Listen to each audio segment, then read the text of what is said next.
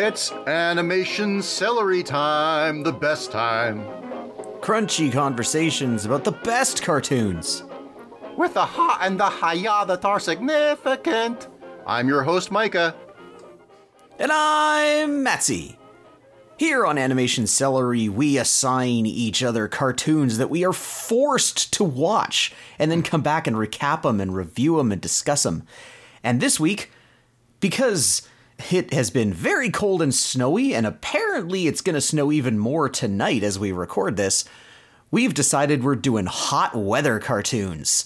We're going to be looking at episodes of Futurama, in which global warming is all over the place, and Pokemon, where fire is a type. But first, speaking of fire, what's cooking with you, Micah? All right, well, I have been continuing with DuckTales. Okay.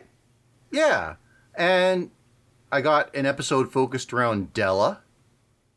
And another one another one focused around Goldie O'Gilt. And, you know, I'm not real big on the voices of either of them. I don't think they're bad, but I don't know that they can carry. It's Paget Brewster for Della. Yeah. And Allison Janney for Goldie O'Gilt. So, I don't know. Maybe I don't know what these characters are yet, but I don't think that Della as the mostly sole focus of her episode carries the frustration well enough, and I don't think Goldie O'Gilt is charming enough. You know?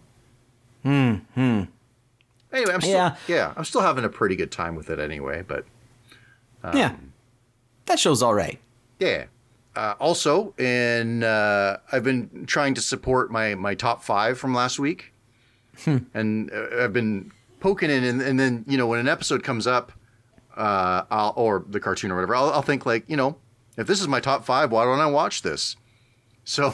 I watched another episode of Spartacus and the Sun Beneath the Sea. Ooh. Yeah. Well, I mean, I can't scoff too much because I also did. I watched the last episode. Yeah, and I sort of watched the turning point toward the last episode. Oh. Yeah, it's The Secret of the Auracite. Mm-hmm. So I'm going to give you and everybody a fun little synopsis of that episode. That'll be helpful because I saw the end of it where that had already been revealed. Right. But I didn't see the revelation, so give it to me. All right, so the pirates catch up to... Oh, by the way, for people who don't know, this is a story about delving underground to an ancient lost civilization and their dying son. Yeah. So the pirates catch up to our heroes and their vehicle, Terrig, and they catch them. And though Spartacus and the others are captured and caged, in this case, I guess they learned their lesson, and it's a cage that Arcana can't just psionically bend. Right. The greed and the bickering of the pirates sees the keys drop within reach from the jailer to the mascot critters Bick and Back. Oh, by the way, we do get a shortened version of the pirate song, of course. A shortened one? Yeah, but we don't get the additional thing. But I don't think we get the second verse with Matt swimming in the lake. Anyway. So the Terrig, their ship, the good guy's ship, gives the pirates the slip. Then they find and crash on Arcadia. Only to find that its artificial sun, the Terra, is seemingly dead. And then some investigation finds all the Arcadians taking refuge in the archives. Matt is doubtful of his ability to interpret the old records, but Rebecca just asks some pretty basic questions to Terrig, and that leads them to learn that the Auracite slab near the Terra could hold the key. When Spartacus nears the slab, his bracer weapon reacts, and by his control, the slab flies off and into the Terra, reigniting it. This leaves Spartacus to question his role in life, but Arcana implores him to stay with her, because as an artificial creation, she too needs to find purpose, and maybe she can find it with the Wanderer. With the Terra and Arcadia saved, the group embarks on the journey back to the surface to return Matt and Rebecca home. Kind of simple, really, eh? Yeah, sounds like it's basically done. Yeah, but I guess they have some more adventures before we get to yours where they drop them off, then go back, then turn into big hunk of metal and shoot into space. Well, no, they never drop them off. Like No. they at some point it's like they discover like there's a second aura site that they need to find for some reason. Oh. Well, yeah, I guess they did just restart the... Well, yeah, but that's kind of all they were looking to do. Resave the sun and have it not explode and destroy everything. Maybe it breaks down again. I don't know. There's so many questions with the show. We need to watch more of it. Yes. So next week we're going to be doing more Spartacus and the sun beneath the... No, I don't think so. No, disclaimer. No, we're not. Yeah, we're going to drip feed it. Yeah. Apart from that, next week is a big week. Well, for me anyway, for a lot of fans. Attack on Titan finally returns. Oh my gosh. Yeah. And have you watched any Attack on Titan? No, but I am aware of what it is. Yeah. I think I had a dream about it once. Huh. And like the dream, so I think my brain, I had read what it was and my brain made up its own idea of what that would be like. Oh. And I found the dream really scary because the Titans in my dream were just really fast and feral. They were like the idea of, you know, if they saw a person, they'd be like, oh, and they just run right after it just with like intent on devouring that person. And I woke up thinking like, man, the idea of a giant that just, if they spot you, they will like use superhuman energy for the sole purpose of devouring you is terrifying. Some of them are real fast, actually. And yeah, that show has some extremely brutal giant killings. Which I mean, I'm like, sure. Yeah, giants killing humans. Oh. Yeah, some of them are smart, right? And the one that strikes out to me to be like the worst one. Okay, so I guess people don't know the show. Yeah, I was going to say, maybe give everybody a quick primer on what Attack on Titan is. Okay, so it's an anime that has a bit of a mystery behind it. It's a civilization that is at once kind of pre-industrial revolution and yet in some ways very high-tech. As far as they know, the world is basically their kingdom, which is 3 ringed walls, 50-meter walls in order to keep out the man-eating giants. And they've developed anti-giant weaponry. The giant only has one weak spot, and in order to get high enough, they have a harness and rigging that shoots grapples and propels them with compressed gas. So they kind of fly around like Spider-Man from buildings or trees in order to get high enough to slay the giants. Anyway, I think one of the deaths that strikes me as one of the most brutal, there's a smart giant, and one of the soldiers has tried to get high enough, and the giant caught their cord and then is just spinning them round and round by the cord as they just get like crushed by the centrifugal force of spinning. Yeah, that sounds like something that would be in an anime. Yeah, it's terrible. But anyway, it's a it's a dramatic show. It's cool. I'm glad it's back, and I've actually been jonesing hard enough that I've been watching people's reactions to key parts and thinking like, "Ooh, I remember that," and kind of reliving it. And yeah, really looking forward to it. But it's kind of a funny thing. This is the final season. But yeah, well, okay. This was 2 years ago. They had the final season, right? It was called Attack on Titan: The Final Season. And they had a bunch of episodes and then wanted a break. And then now, 2 years later, they're having the second half of the final season. I don't know how you can get away with that, but... Well, Aqua Teen Hunger Force had like 3 different season or series finales. To say nothing of another show that we'll talk about later, which had like 4. Oh, right. And people who knew like this case where the comic finished first. And people knew, like, as they were counting down, like, how are they going to fit all this in? Are they going to change the ending? I guess they're still saying that because people kind of hate the ending, so they're wondering if they'll change it. But I don't know. I don't think Well, I don't entirely know. I haven't spoiled it for myself. Anyway, that's what I've been doing. That's kind of a disorganized jumble of stuff. But how about you, Matsy? What have you been doing? I didn't think I had done very much until I saw it and well, two things. One, I sat and thought about it. Mm-hmm. And two, something new popped up. Yeah. The thing that I sat and thought about was I can't remember what caused me to think this, but I went on a little quest.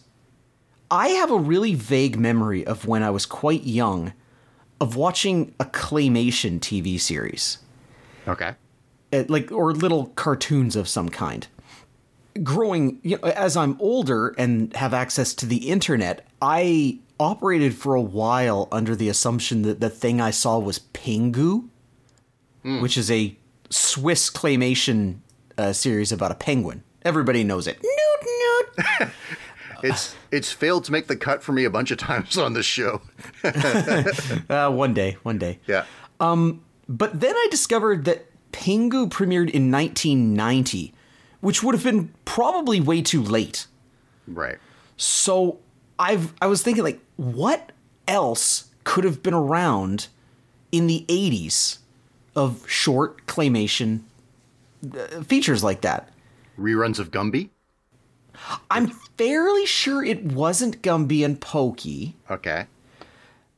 The contender that I have right now, which I need to research a little bit more, is an Italian series called The Red and the Blue. Huh. Which is about... Usually it's about this red clay blob guy. Or, well, I shouldn't say blob. He's like kind of this ragged man. And he shapeshifts, throughout the thing. He's like morphing into all kinds of different shapes, like a book or just, the bed that he's laying in or that kind of thing. Mm. And it seems like episodes are him being harassed by a blue clay blob, which doesn't seem to be a person as far as I've seen, but is like always some kind of inanimate object, like a suitcase or a vending machine that flummoxes red in some way. Okay. Like the one I watched was the vending machine one, where like the vending machine was like enticing him, the red, with like a rotisserie chicken or a cake or whatever. And so the red keeps putting in coins and pushing the buttons and then the machine, it doesn't give it to him, or it gives him something else, or like at one point it like spits a whole bunch of dishes out. And so the red has to like balance all these dishes, and then it like shoots a cake at him and makes him drop it or something like that. So I'm not 100% sure yet. It hasn't quite sparked my child memory yet, but it's possible. This led me to look at some other claymation stuff. I watched a Academy Award winning, apparently, short called Closed Mondays by Will Vinton, which is about a drunk guy who stumbles into an art gallery and is like, his drunken mind is imagining what's going on in the pictures. I liked that one point there was he's looking at this picture of a cleaning woman, like on a floor in a castle or something, scrubbing. Okay. And he's imagining her being really sad because her master, the guy who painted her, has condemned her to constantly be scrubbing this floor for all eternity. And, his drunken mind gets real sad about that. Huh. So that was... I thought briefly about maybe it would be fodder for this show, but I thought it's probably not a lot to talk about in that. The other thing, people on Twitter began talking to me about whether I had seen the Hilda movie. I haven't either yet, actually. Now, well, here's the thing. You and I have talked about Hilda, but I don't think we have on this podcast. I think it's gotten like a brief mention. Hilda is it's an animated series on Netflix based on a comic book or a graphic novel series. It had 2 seasons, and now I guess the movie has come out. And I was going to watch it so that I could say something about it. Mm. But what I discovered when I was like, well, let me... Because my response on Twitter was that I watched the 2nd season and it felt like it was building up to something, but then it turned out it wasn't. Okay. But so then I thought, okay, before I watch this movie, let me rewatch or at least refamiliarize myself with the last episode of season 2 so I can remember because somebody mentioned the cliffhanger that the movie resolves. And so it's like, let me refamiliarize myself with what the last episode of season 2 was. And what I discovered was I never watched the last 3 episodes of season 2. Oh. For some reason, I watched the first 10 and just figured, okay, guess that's it for season 2. That's a weird ending. Weird how it ends with a Christmas episode, but oh well. But apparently there's 3 more episodes, so I guess I have to watch those before I can watch the movie. Hilda's real good. I like it a lot. I like the way it looks. The episode that I watched, the first of the 3, involved tide mice, which are really cute little mice things. They're like these little beanbags with mouse tails that kind of slither around. Right. And there's a character, a witch. They call her the librarian, but in this episode it's revealed that her name is Kaisa. And she has 2 of the things that I find real attractive in a girl. Okay. Purple hair and a Scottish accent. Huh. Okay. So if you're a Scottish lady with purple hair, hit me up. Yeah, so I don't really have anything definitive that I can say about Hilda or the Hilda movie, except I like that show a lot. The season 2 calls back to season 1 maybe more than any cartoon that I've watched. Like, I actually, seeing this episode about the tide mice, and I was like, oh, remember the tide mice? I never finished the incantation because I never gave them the bread. Oh, and also, I might devour your soul. And I'm like, I don't remember any of this. I need to go back and watch the episode with the tide mice again, because the first season, my understanding is that each episode was based on 1 volume of the graphic novel. Okay. And so now season 2 is calling back to all the episodes in season 1. So it's not really a cartoon that you can go a year between viewings, because then you have to go, wait, what happened? What's the weather lady's deal again? Right. You know, that kind of thing. Well, yeah, I'm experiencing that now. Searching my memory banks for this. Yeah. Yeah. But Hilda is a very good cartoon. I appreciate it a lot, and I'm going to watch more of it. You mentioned the Scottish accent, and everybody's got kind of British. They've got UK accents, but they all have some kind of British accent. Yes, right. But it's a Scandinavian setting, right? I assume it kind of feels that way. It sort of seems that way, right? Because everybody has names like Eric Alfson or whatever, right? But it's like a weird modern tradition from How to Train Your Dragon outward that Scandinavian cultures, for whatever reason, have Scottish accents. You know, isn't that weird? Yeah. Seems lazy. Yeah, that is weird. Yeah. I mean, especially when a Scandinavian. I mean, is the Scandinavian accent really just that comedic? Because I'm trying to think of a place where I've seen it. It seems like it's only ever done for comedic value. Like Cousin Sven in Ren and Stimpy, you know? Right, but it could be subtle, though. Oh, sure. I mean, there's no reason why it has to be comedic. Right. Maybe if it's a Scandinavian setting, just, man up and make them Scandinavian. Yeah, I'd like to see it. Yeah, but as you're saying, you're talking about these... my brain was hustling, thinking like, oh, what did happen at the end of that? And then I was kind of revisiting episodes I really liked from season 2. Like, I like the time travel one, where it's through like the magazine that was in the bar. Oh, you remember that one? Yes. Yeah, yes, I do. So good. Yeah. That one's really good. That is a good episode. Yes. And then the other one, with the warriors that keep coming back to life to fight each other. That's the first one that I thought of when I was thinking, like, what's a good episode in season 2? That's the first one that popped into my head. Yes. Yeah. The witch stuff bugs me a little bit. It's Frida, right? Who's the witch in training? Yeah. Yes. It kind of feels to me like she's sort of an inventor character, right? Like, I'll do the things that matter, and Hilda, you, I don't know, whatever, I guess. But you anyway. Be the catalyst, and David, you stand there. Yeah. And cower. Well, for next week, I think we should probably watch the Hilda movie and have it as our bonus thing. Okay. Like our chat section, we should discuss Hilda. Oh, I'm happy to do that. I will watch the last few episodes that I haven't seen, and I'll watch that movie. I think it's called Hilda and the Mountain King.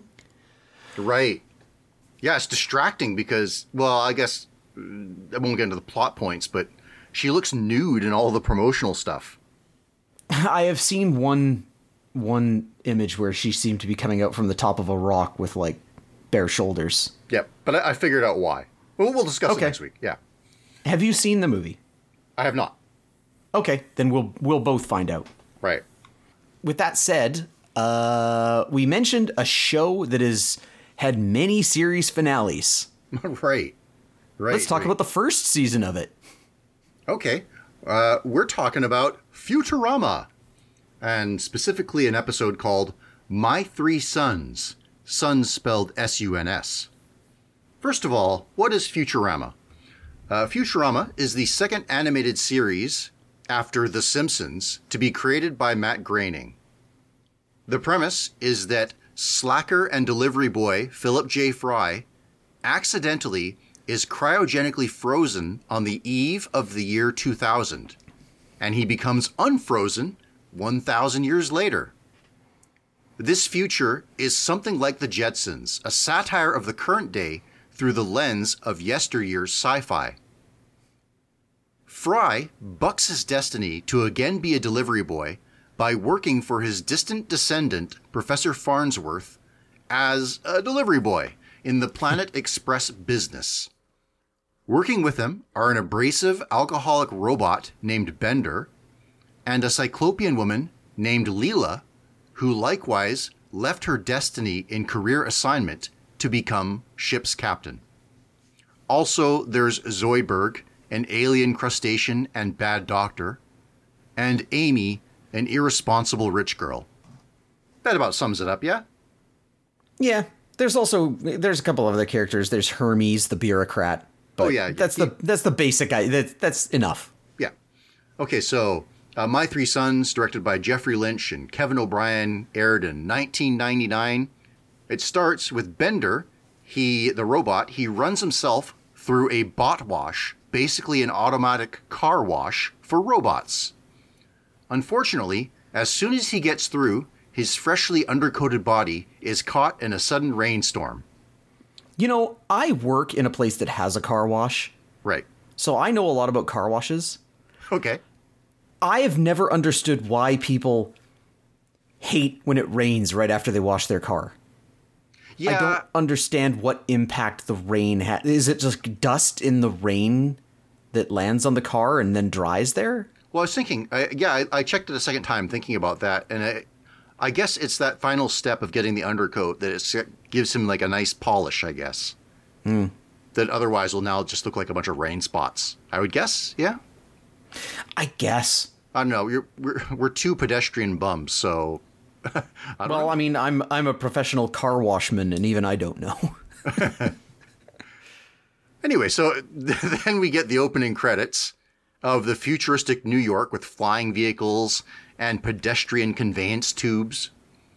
And every Futurama opening features a distinct cartoon on a billboard. And this one has Grampy using his thinking cap with its little light bulb. The reason that this episode was on my mind is because that came up in the Wikipedia article for Grampy when I was reading about him. Okay. It was like, he's featured in... But I forgot about it. Oh, okay. When I needed a hot cartoon, the name of this episode popped into my head. And then when I went back and rewatched it, I was like, hey, Grampy! Oh, yeah. Right. That's the reason I know this cartoon. I figured that was the happy coincidence. I figured you came here for the hotness and then you realized, oh, it's Grampy. Well, now I have to choose this one.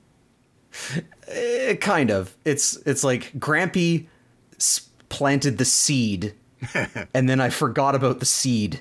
And then went, something sprouted. Right.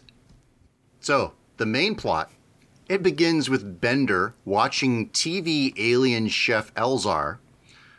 And Leela and Fry walk in on him and expose his secret love for cooking.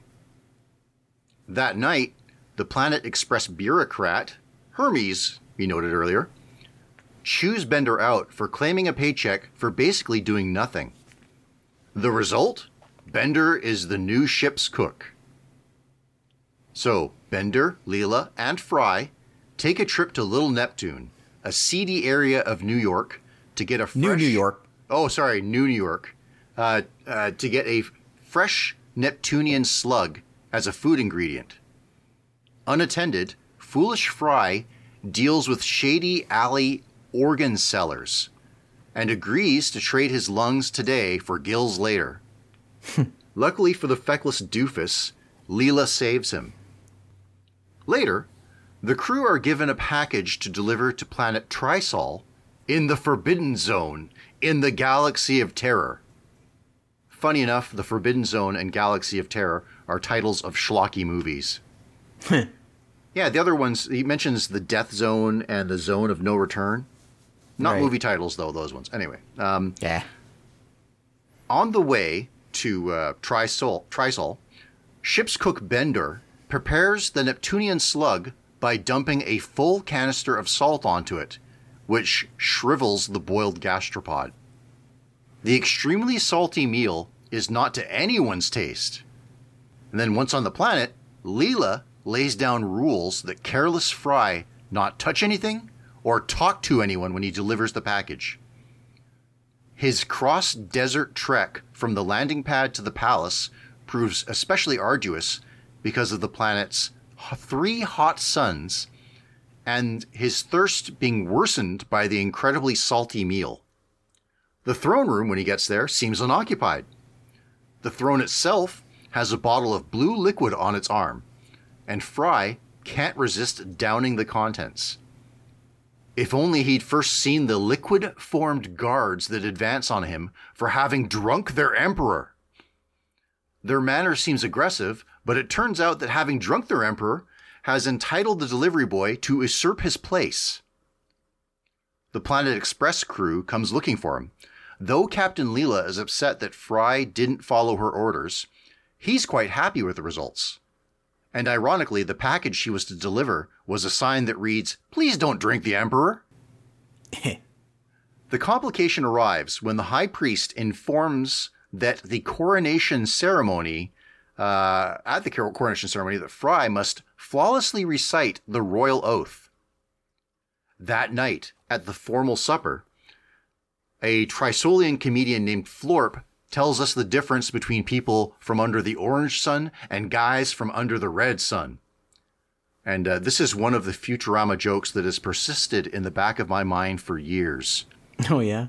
Yeah, it's like a hacky joke, like, how white people be like? Yeah, that kind of thing. Yeah. It's exactly like that.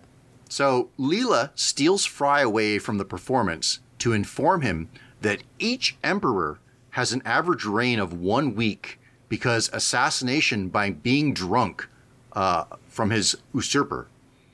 The dummy refuses to take it seriously, even when he's told that he'll be killed if he doesn't recite the oath perfectly. But funny enough, the next day he does deliver the oath successfully by reading cheat notes from his arm. However, while he's still on stage, Emperor Bont's face appears on his stomach and speaks, apparently still alive. This prompts an angry crowd, and they and the guards chase Fry, Bender, Zoidberg, and Amy into the palace. Fry's allies figure their best move is to make him cry the Emperor out of himself. After they find him emotionally immovable, Bender calls Leela on the ship for help. And here is another joke that just sticks in my mind from this series, where Bender's talking to Leela over the radio, and he says, "Now I don't like you, and you don't like me." And her response is, "I like you. You do." It's kind of dumb, but I like it. Yeah. I like variants of that.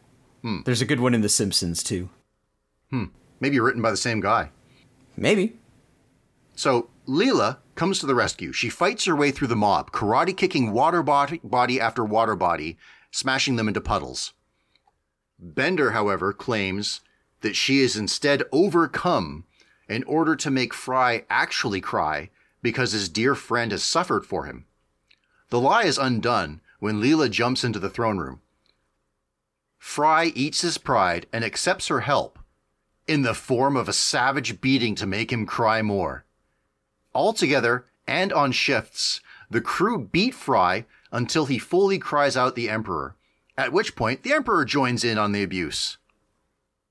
Okay, that's this episode. You know, back in the day, I compared Futurama unfavorably to The Simpsons.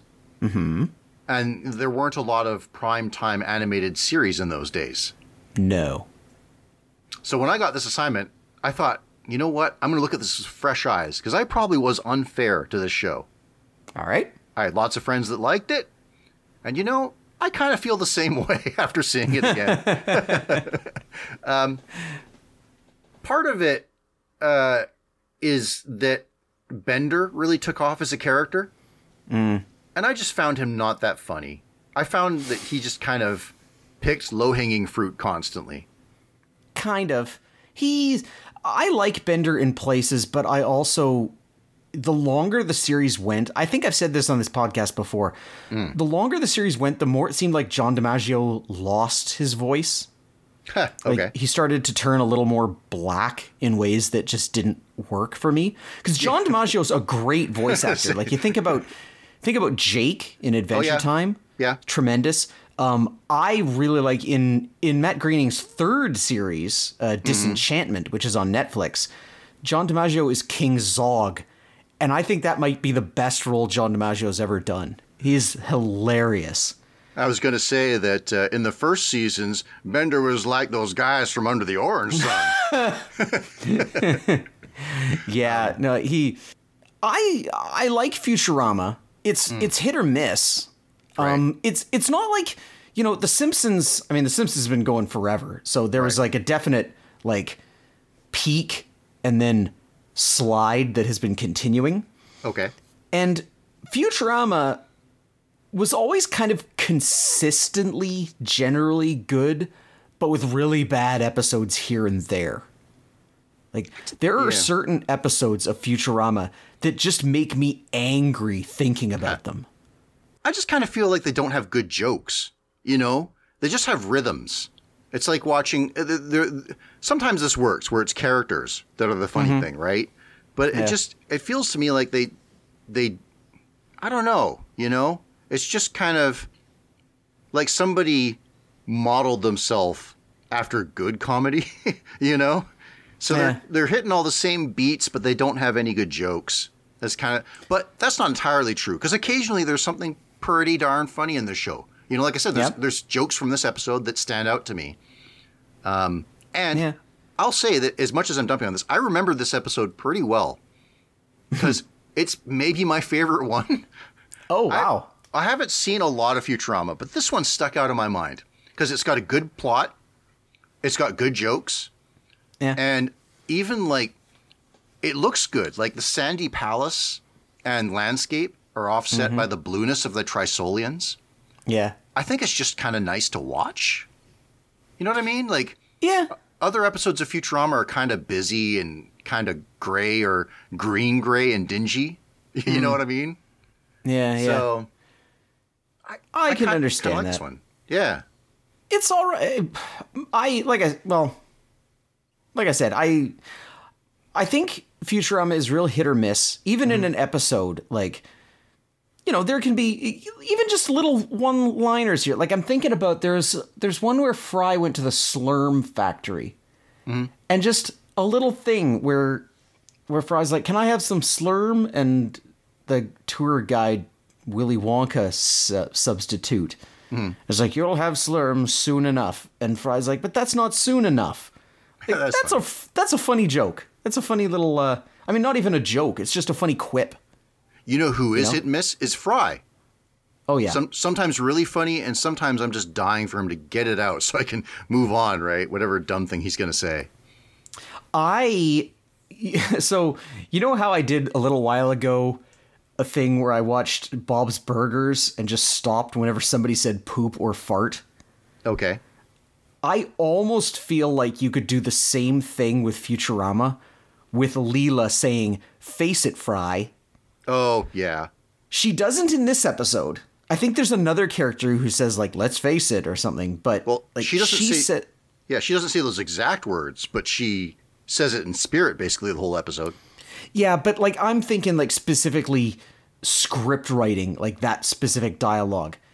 Like, because whenever, Fry encounters something that is different from the way it was in 1999, Leela's, he's like, oh, but it was better, the way I did it or whatever. And Leela's response is always, face it, Fry, and then explains why their way is better. And it makes me angry because I don't like repetition like that. When, like the Bob's Burgers, where, poop or fart all the time. And another thing that has started to come to my attention in Bob's Burgers is the number of times a character will start their statement by saying the words, I mean. Okay. Because anytime they're doing everything, hey, can you do this? I mean, I could. Right. The voice for Bob, that's kind of his comedy all around. I mean. Kind of, yeah. Yeah. Yeah. Actually, I was thinking that you're talking about The Simpsons crested and fell. I think it had a little mini crest in there too. When there were episodes where Marge was funny. I mean, she's funny in early episodes sometimes, but there's a bad syndrome in these primetime shows where the female character her role is just to be a wet blanket. Okay. I can't believe they did it for Napoleon Dynamite. Where what's her name? I can't remember. But she's like as dumb as everyone else in the movie, right? But she just defaults into being the person that chastises everyone else in the show for being ridiculous. So lazy to make these female characters that way, and I don't think they do it nowadays. Thank goodness. Yeah, true. I think Leela kind of falls into that. She's sometimes funny though, but yeah, as you say, repetition, right? Yeah, yeah. She's trying to be the straight man, mostly.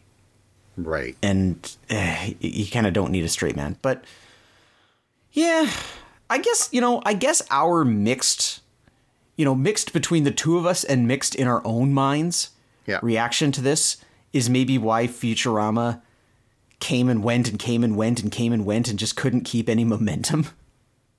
Huh. There's like, not enough people like this show. Oh, wait, lots of people say they like it. Let's bring it back.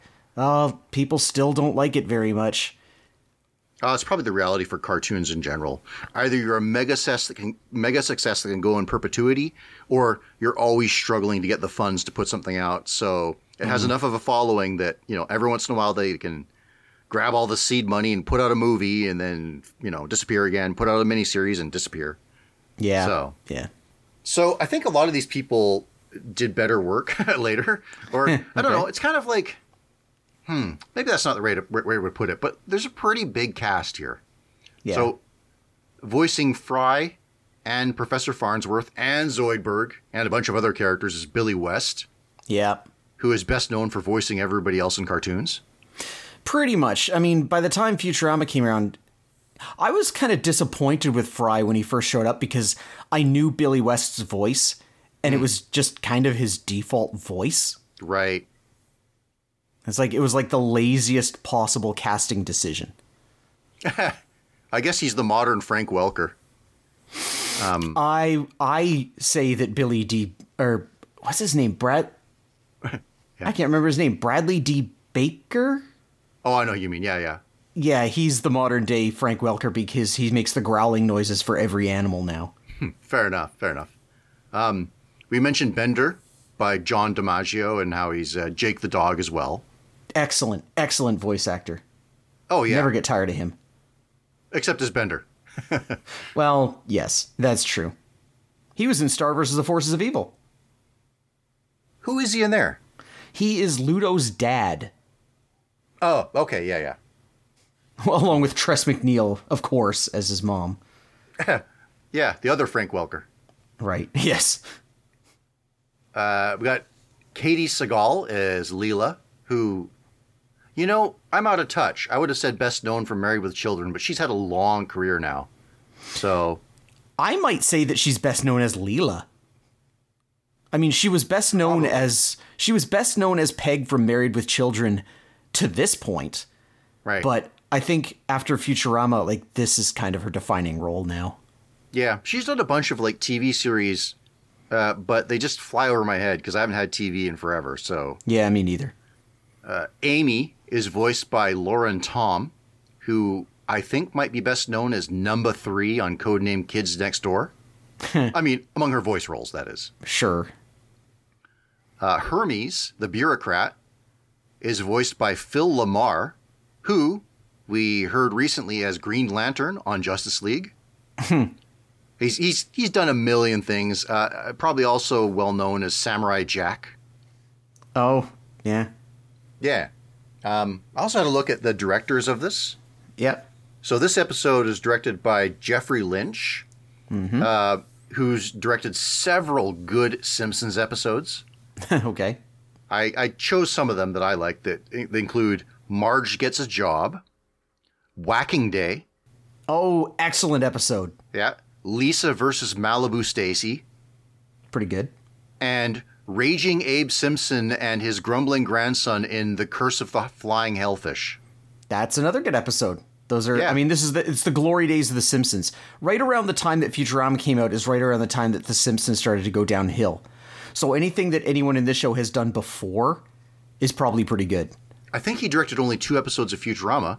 And like I said, I really like this one. And go figure he directed it. Yeah. The other director for this, Kevin O'Brien, is primarily a storyboard guy.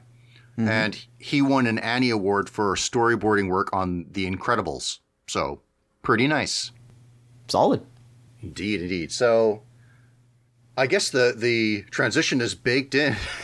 Why don't we go from one place hot to another? Yeah, okay. Pokemon. Little primer on Pokemon. Pokemon is a video game series primarily, although the first game in the series, actually 3 games,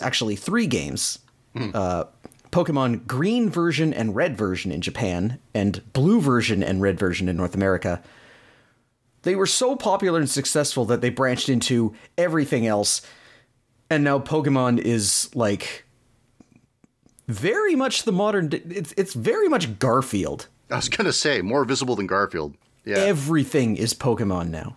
There's Pokemon everywhere, so everybody probably knows what it is. But if you don't, the basic idea is that it's in a world where all the animals are these little magical creatures that generally speak by saying their name, and they can be trapped inside these little balls called Pokeballs. Pokemon, by the way, means pocket monster. And they can be trapped inside these Pokeballs, which then brainwashes them into doing the bidding of whoever threw the ball at them. And different people use their Pokemon for different things. You know, some are just cherished pets, some are helpers, but some like to battle them against each other in a modern-day version of cockfighting. And that is the primary goal of the video game series.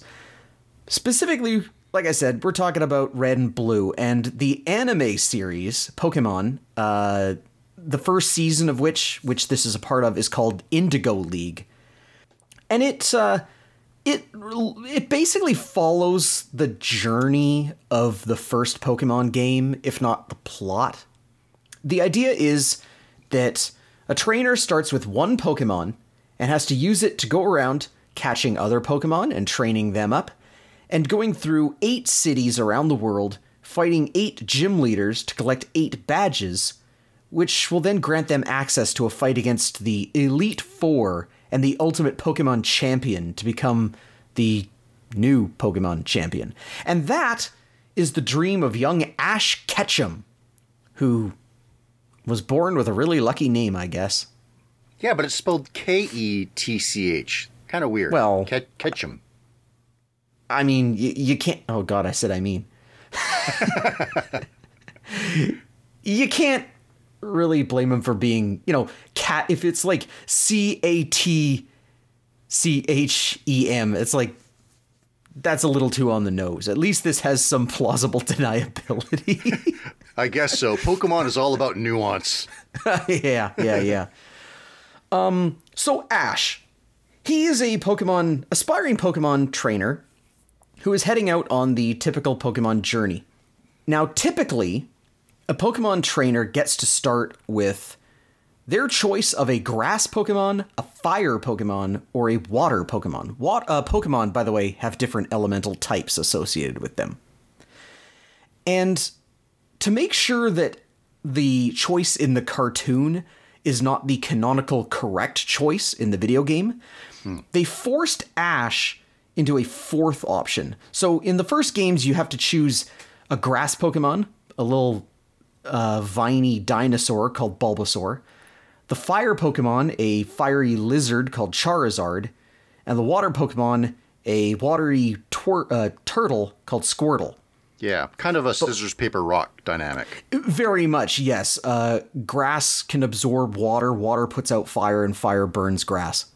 Wood beats water! Yes, exactly. Exactly. So to make sure that people weren't, didn't think, oh, well, the guy in the anime picked Charizard, so Charizard is the correct choice, they made Ash pick a fourth option by having the other three already taken. Ash has to start with an electric Pokemon, a mouse called Pikachu. And that is why Pikachu is sort of the mascot of the whole Pokemon series. Now, very swiftly, Ash encountered a girl named Misty and wrecked her bicycle. And so Misty is now following him around to make sure that he pays her back. And after his first fight in the gym of Pewter City against the rock-based gym leader Brock, Brock also decided to come along because he dreams of being a great Pokemon breeder. And also a great Pokemon trainer breeder because he is this series' Lech. Yeah. Ash then discovered that the second gym leader was a series of sisters who didn't want to fight anymore, but one of them still did, and that's Misty. So he beat Brock and he beat Misty, and he's beaten, I think, at least one other trainer at the point that this episode is coming along. But yeah. But basically, he has Brock and Misty as his companions. His antagonists are a criminal syndicate. Every video game, every Pokemon game, I should say, has one. In the first game, it's Team Rocket. Specifically, a pair called Jesse and James, and their Meowth companion. This specific Meowth being one of the only Pokemon in the world who can actually speak English. Now, Team Rocket's whole thing is exploiting Pokemon for their own, profit and nefarious purposes. But the first time they saw Ash, they were so struck by the sheer power of his Pikachu that Jesse and James have kind of made it their life's goal to steal Pikachu. So, you have Ash, Misty, and Brock traveling around so that Ash can beat all the gym leaders, being followed around by Jesse and James and Meowth so that they can steal his Pikachu. Got it? Got it. Okay, good. Now, this episode is called Beauty and the Beach. And it starts with a real quick recap of the end of the last episode where everybody escaped from a roller coaster in a theme park. So with that set up, they are in the beach resort town of Porta Vista, and they're ready for some R&R under the sun. We get a shot of Misty in a bathing suit to remind us that she's a girl, because that will be important later. Yeah, and but this bikini barely covers less than what she normally wears anyway. Kind of weird. That's true. If I remember correctly, this bikini is actually closer to the outfit that she wears in the video game. Right. Because her gym is basically a swimming pool. By the way, if you want to show your yikes, Misty is apparently 10 years old. What? Which I always had this mixed up, apparently. I'd read that she was 12, which I guess is not any much better for sexualizing her. But well, no. But, okay, just based on looks, when I look at her and Ash, I find it reasonable that he is 10 and she is 12. Apparently, they're both 10. Apparently, that idea that she's 12 is taken from the comics. And everything is skewed because in the comics, she is ridiculously shapely. She looks more like 20. So, anyway. Okay, well, good to know. So yeah, she's a girl. And then we get to see Team Rocket. Now, Team Rocket have a pedal-powered Gyarados-shaped submarine. Gyarados is a water dragon Pokemon, which evolves from the useless fish Magikarp. Their plan with this submarine is to scare off beachgoers, because this Gyarados is also a tank. It can go on land. Their plan is to scare off beachgoers and steal their wallets. Meanwhile, Ash and his friends are on a fancy boat, and as they talk about it, they all come to the realization that they accidentally stole it. Their boat and Team Rocket submarine collide, and the boat crashes into a dock. Fortunately, it's the dock the boat came from. Unfortunately, the owner of the boat and the dock, an old man named Mo, shows up to chew out the boat thieves and dock wreckers. But he's calmed a little by Misty being a pretty girl. Okay, so let me give a little inside baseball here. You said last time any version that I could find of this is fine because it's censored. Yeah. The version that I found is the English dub, but with the original Japanese cut out scenes spliced back in. Right. So the English dub here, Mo says that Misty reminds him of his granddaughter. But from his facial expression as he's saying that, I'm thinking the original Japanese version might have been a little different. Oh, yeah. He actually says, I can't wait to see you 8 years from now. Yeah. Oh, that's worse than I imagined. Well, I don't know. It could be worse. Yeah, I guess, yeah. It could be. At least he's willing to wait. Yeah. Oh my gosh. Okay. So, yeah, Misty, now that she's caught his attention, Misty volunteers their services to work off the damage they caused. At the same time, Team Rocket wash up on a beach and are wondering how to repair their boat when a nasty little lady named Brutella shows up and claims that they're on her restaurant's private beach. Similar to Misty, James volunteers their services as waiters to pay for their repairs, and Jessie grudgingly goes along with it. And so, the two restaurants, because Mo runs a restaurant as well, we find out, the two restaurants go to war. Brutella's place has an advantage because it looks higher class and it has adult employees rather than child labor. But then Ash figures out the only thing better than child labor is animal labor, and he unleashes or unballs 4 of his Pokemon. I forgot to mention, remember I said that the 3 starting choices are Bulbasaur, Charmander, and Squirtle? Yeah. And they gave Ash Pikachu to make sure that none of them was the right choice? Yep. Well, just to make sure that the video game players didn't feel left out, some of the first Pokemon Ash ends up with through various means are Bulbasaur, Charmander, and Squirtle. So he has those 3. He does that every series now. Like yes, He captured, or I think they do a little better job. His traveling companions sometimes divide them up. But, yeah. So he has these 3. I think at this point he also has a Butterfree. He has a few. But for the purposes of this episode, he's got his Pikachu, Bulbasaur, Charmander, Squirtle, and a bird Pokemon called Pidgeotto. So the novelty of Pokemon helpers starts to attract customers, which inspires Team Rocket to inflict sabotage. So Mo's place is empty once again, and Brutella and Team Rocket show up so that Brutella can demand the money that Mo owes her, apparently. She wants it tomorrow. And in lieu of money, she's going to take his boat. Seems legal. Yeah. Now, Mo has a dream of sailing around the world, and Ash knows all about following dreams. He refuses to let Mo give up, although no one knows how to make an unspecified amount of money in one day. Let me ask you. Let me break right here. Okay, One of the this is kind of silly. Well, one of the sabotages is Meowth pumping oil into the furnace that Charmander is heating, causing the fried noodles that Mo is cooking to go up in flames, and him too, for that matter. Right. Do you like yakisoba? I don't know that I've had it a whole lot.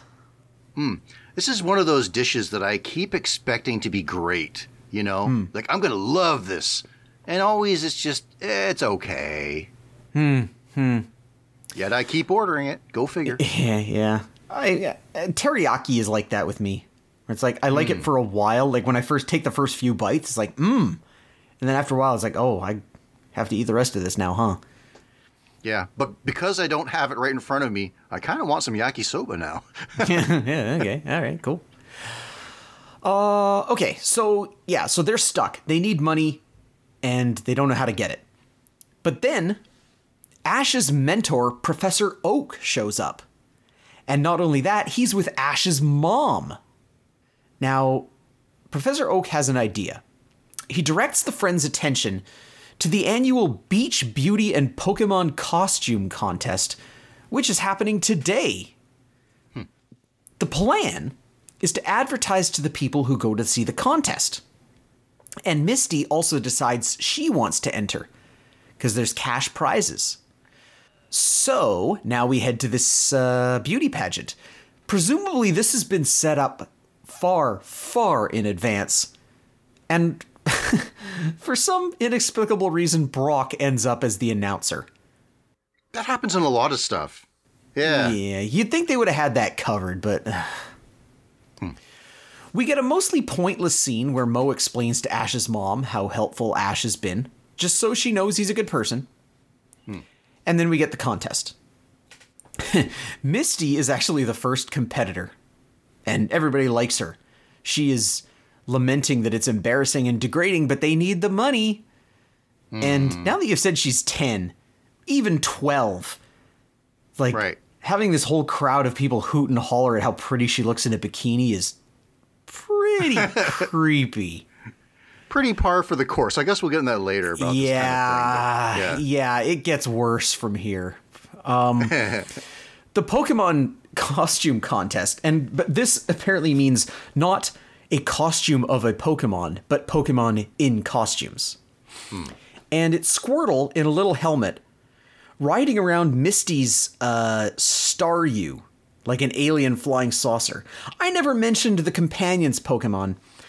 Misty has 2 starfish Pokemon, Starmie and its evolved form Staryu. And Brock has some rock Pokemon, a Geodude and an Onix. Misty also at some point gets an idiotic platypus called Psyduck, but he's not in this episode. So we got these flying saucer, and Squirtle spouts some water just to make sure that Misty sparkles, because the only thing better than a beauty pageant is a wet t-shirt contest with a 12-year-old. And now we get the moment that this episode is known for. This is the part that was cut out of the English version. Misty is shoved aside by Team Rocket, Jesse and James, who are in bikinis, and that includes James. James is a man, but he explains that his beauty doesn't exist in men, by which he means he has the biggest set of breasts in the entire Pokemon anime, which he inflates to make even bigger. So I guess they're fake. Now, you could try to say, James is the first example of a transgender character in a... No, it's just so they can perv at boobs. It's inexplicable. It's just so that there can be some pervy boobs. Well, it's a joke for him. But yeah, I guess. Yeah. Especially when he flaunts his chest at Misty and taunts that she entered the contest 10 years too early. So, what is she, 20, 22? Now, for the Pokemon contest entry, Jesse and James have Pokemon as well. Jesse has a snake called Ekans, and James has a poison floating ball called Coughing. And the two of them combine to make an ancient fossil Pokemon called Omastar. But everyone is unimpressed at the thing because it looks dumb.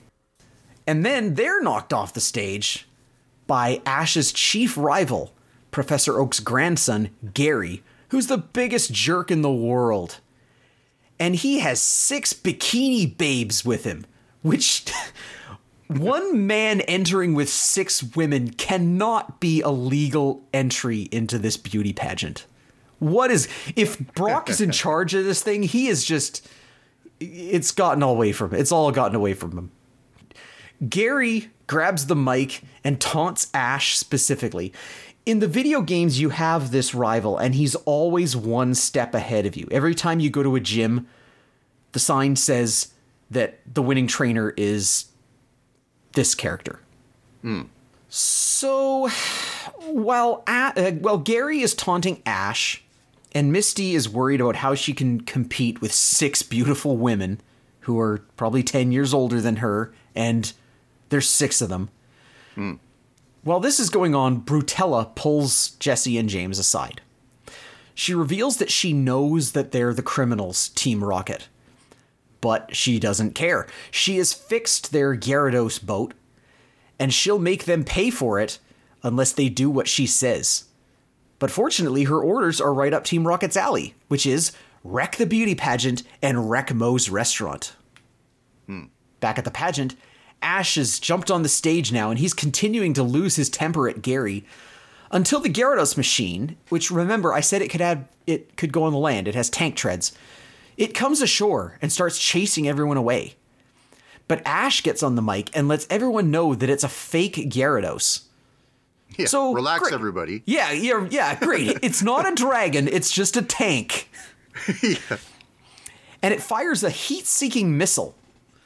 But Ash is able to use his Charmander's fire breath to turn it against Team Rocket. They try to escape, and both their tank and the missile crash into Brutella's restaurant, which the running gag at the end of every episode is that Team Rocket get shot into the sky and say that they're blasting off again. And this is Brutella's first time blasting off. And now, suddenly, Moe's boat is prepared and he's sailing off to follow his dream. I guess we can assume that without Brutella's restaurant, he was the only game in town and they made the money in no time. I guess. And then Ash and his friends say goodbye to Professor Oak and Ash's mom and continue on their journey. And also Ash's mom has a trophy. From what I could see, it was never translated into English, but I guess she won the beauty contest. You know, that's funny because you're saying there's like extra scenes. I expected to see her in the beauty contest based on that ending. Alas, no. No, it's just, I think this is the joke.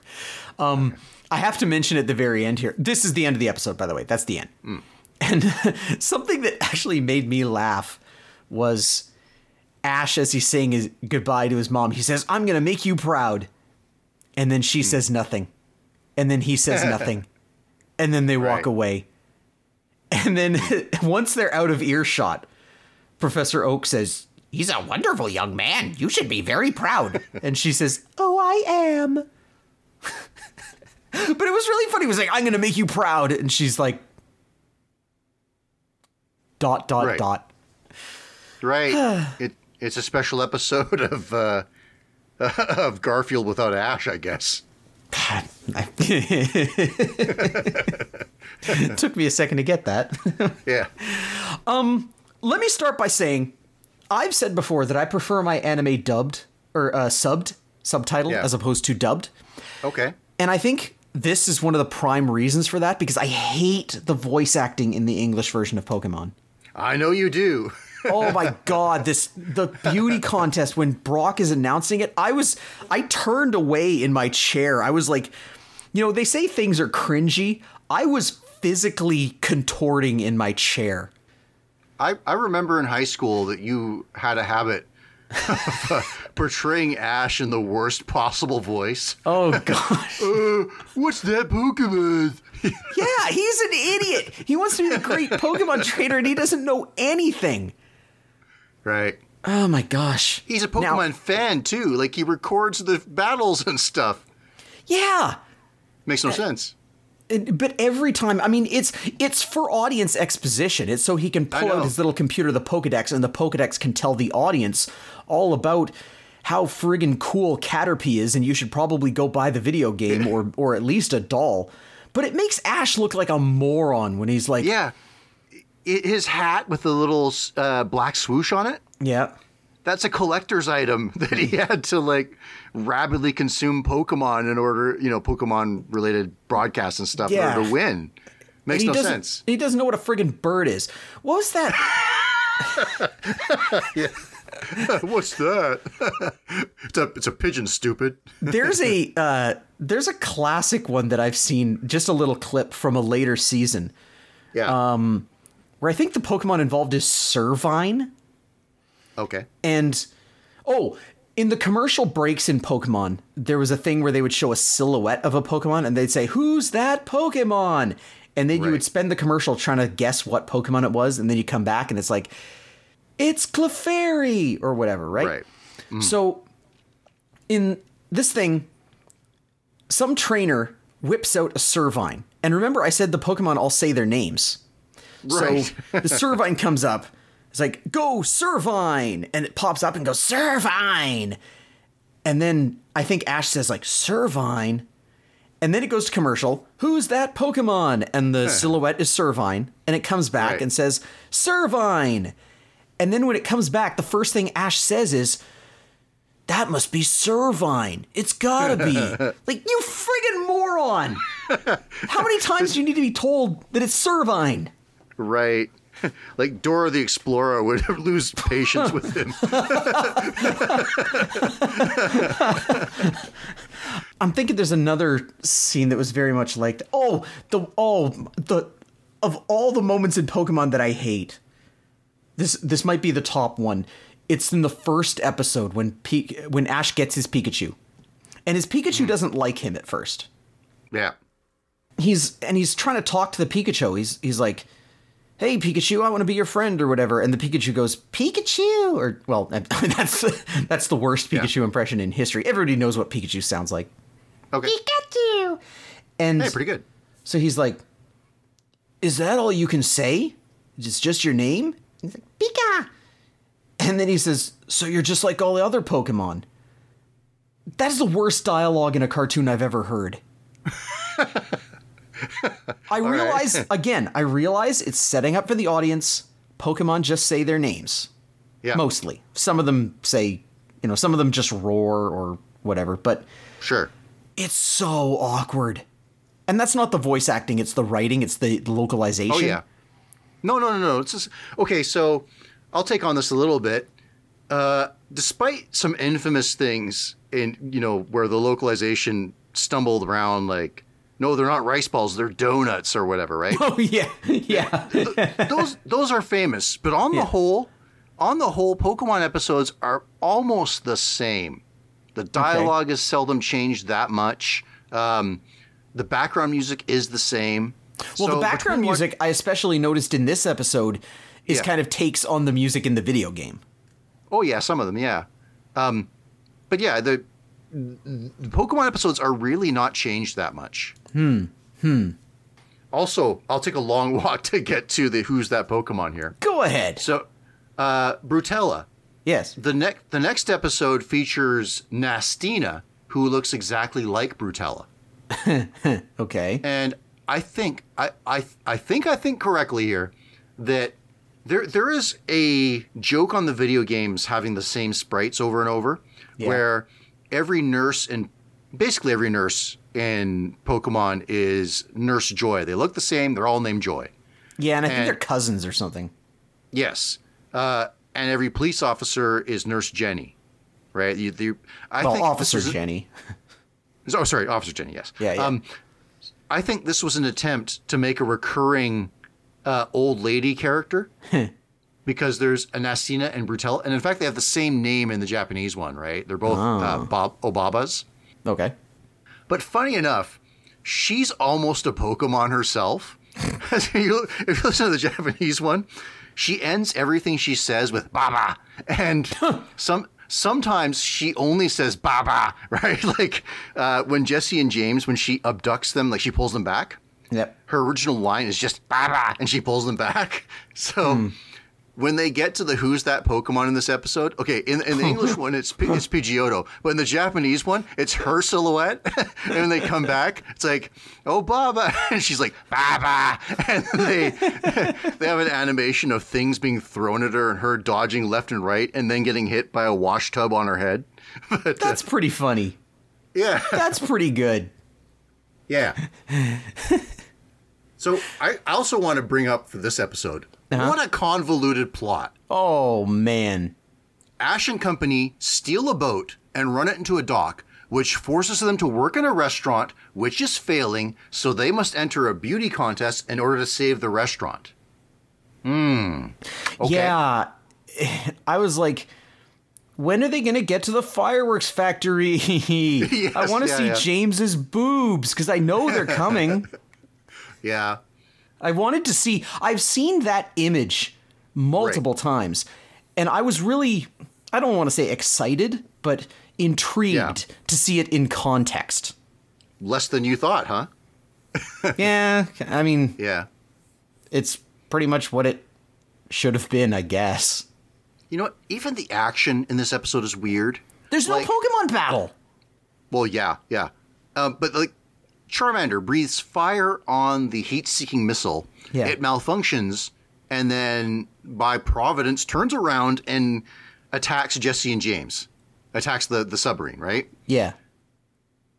Like, it would have taken a very little effort to just have him, like, breathe fire toward the submarine and have the rocket turn and follow the fire. Yeah. That would have made more sense. Yeah. But as it is, it's just weird.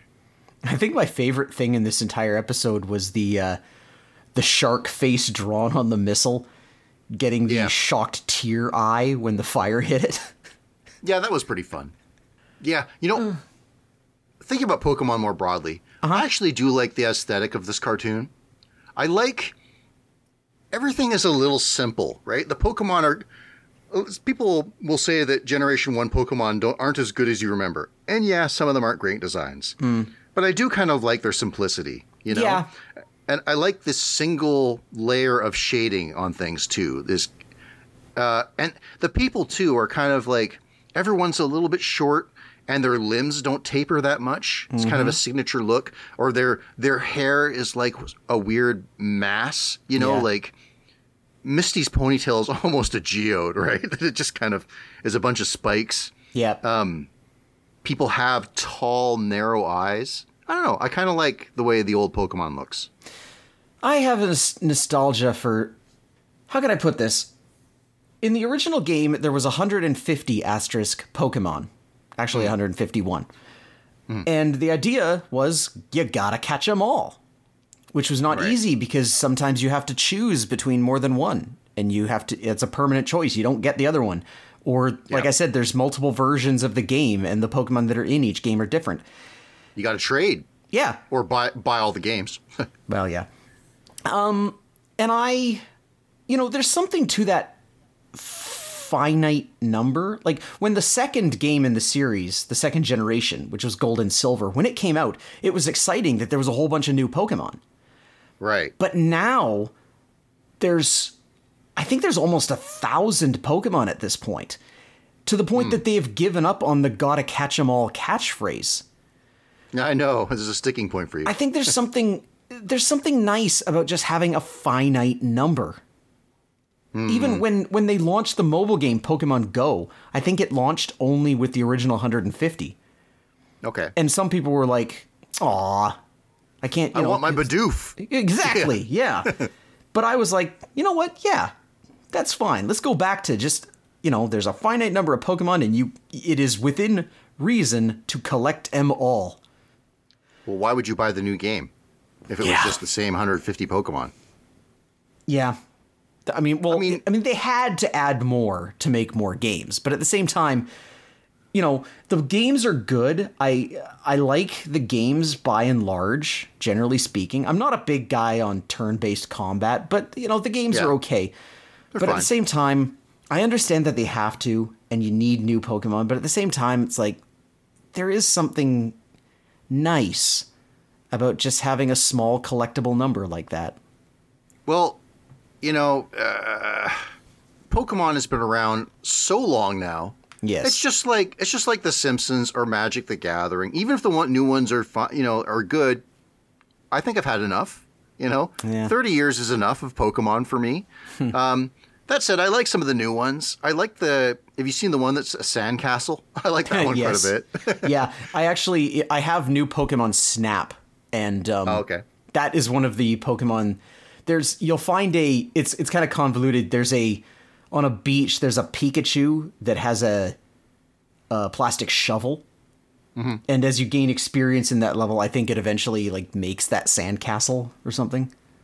Oh, okay. Yeah. That's neat. I like some of the new Pokemon. And it's just like The Simpsons. I'll watch some occasionally, right? And I'll enjoy them. I just don't need more. Yeah. But we needed this one today. And now we need something else. Right. Yeah, so next week, we're going to go back to doing shorts. We're each going to give ourselves 2 short cartoons to watch. Some of our favorite things to do. Yeah, I like these. So, Matsy, for you. Aha.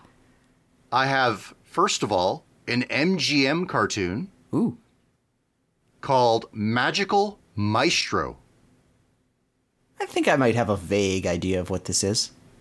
Okay. Well, after you've done watching that, you might want to cleanse the palate.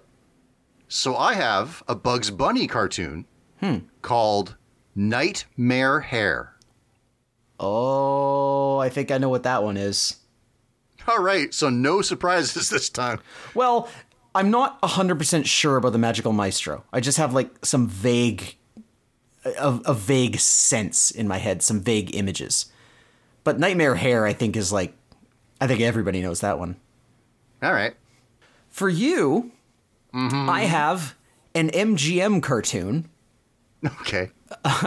When you said that, I got worried. Yep. This one is called The House of Tomorrow. Oh, neat. Hey, I think same director for both of these. Tex Avery? I think so. Neat. And then I have a Looney Tunes. Actually, it's a Merry Melodies, I think. Okay. This is called Martian Across Georgia.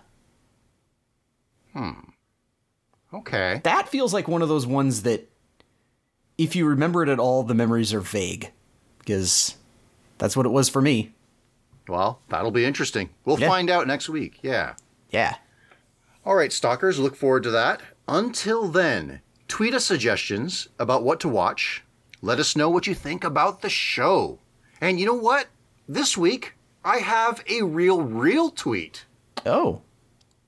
I know, isn't that weird? I think I'm pronouncing this right. Edion added me and asked, was the Garfield video you talked about the one from Eye Patch Wolf? I talked about Garfield's legacy on the internet and all the weird places it went. Yeah, Indeed, it is. It is by the YouTuber Eye Patch Wolf, and I'll link that on my Twitter. Cool. Drabs watch. Excellent. For me, I would like you to tell everybody about Animation Celery. Spread that word out. We want this show to grow. We want everybody to know about it. Got to catch all the episodes. I'm AC Matsy on Twitter. And now, Celery Stalker's slogan, I choose you! This is totally embarrassing and degrading, but we need the money.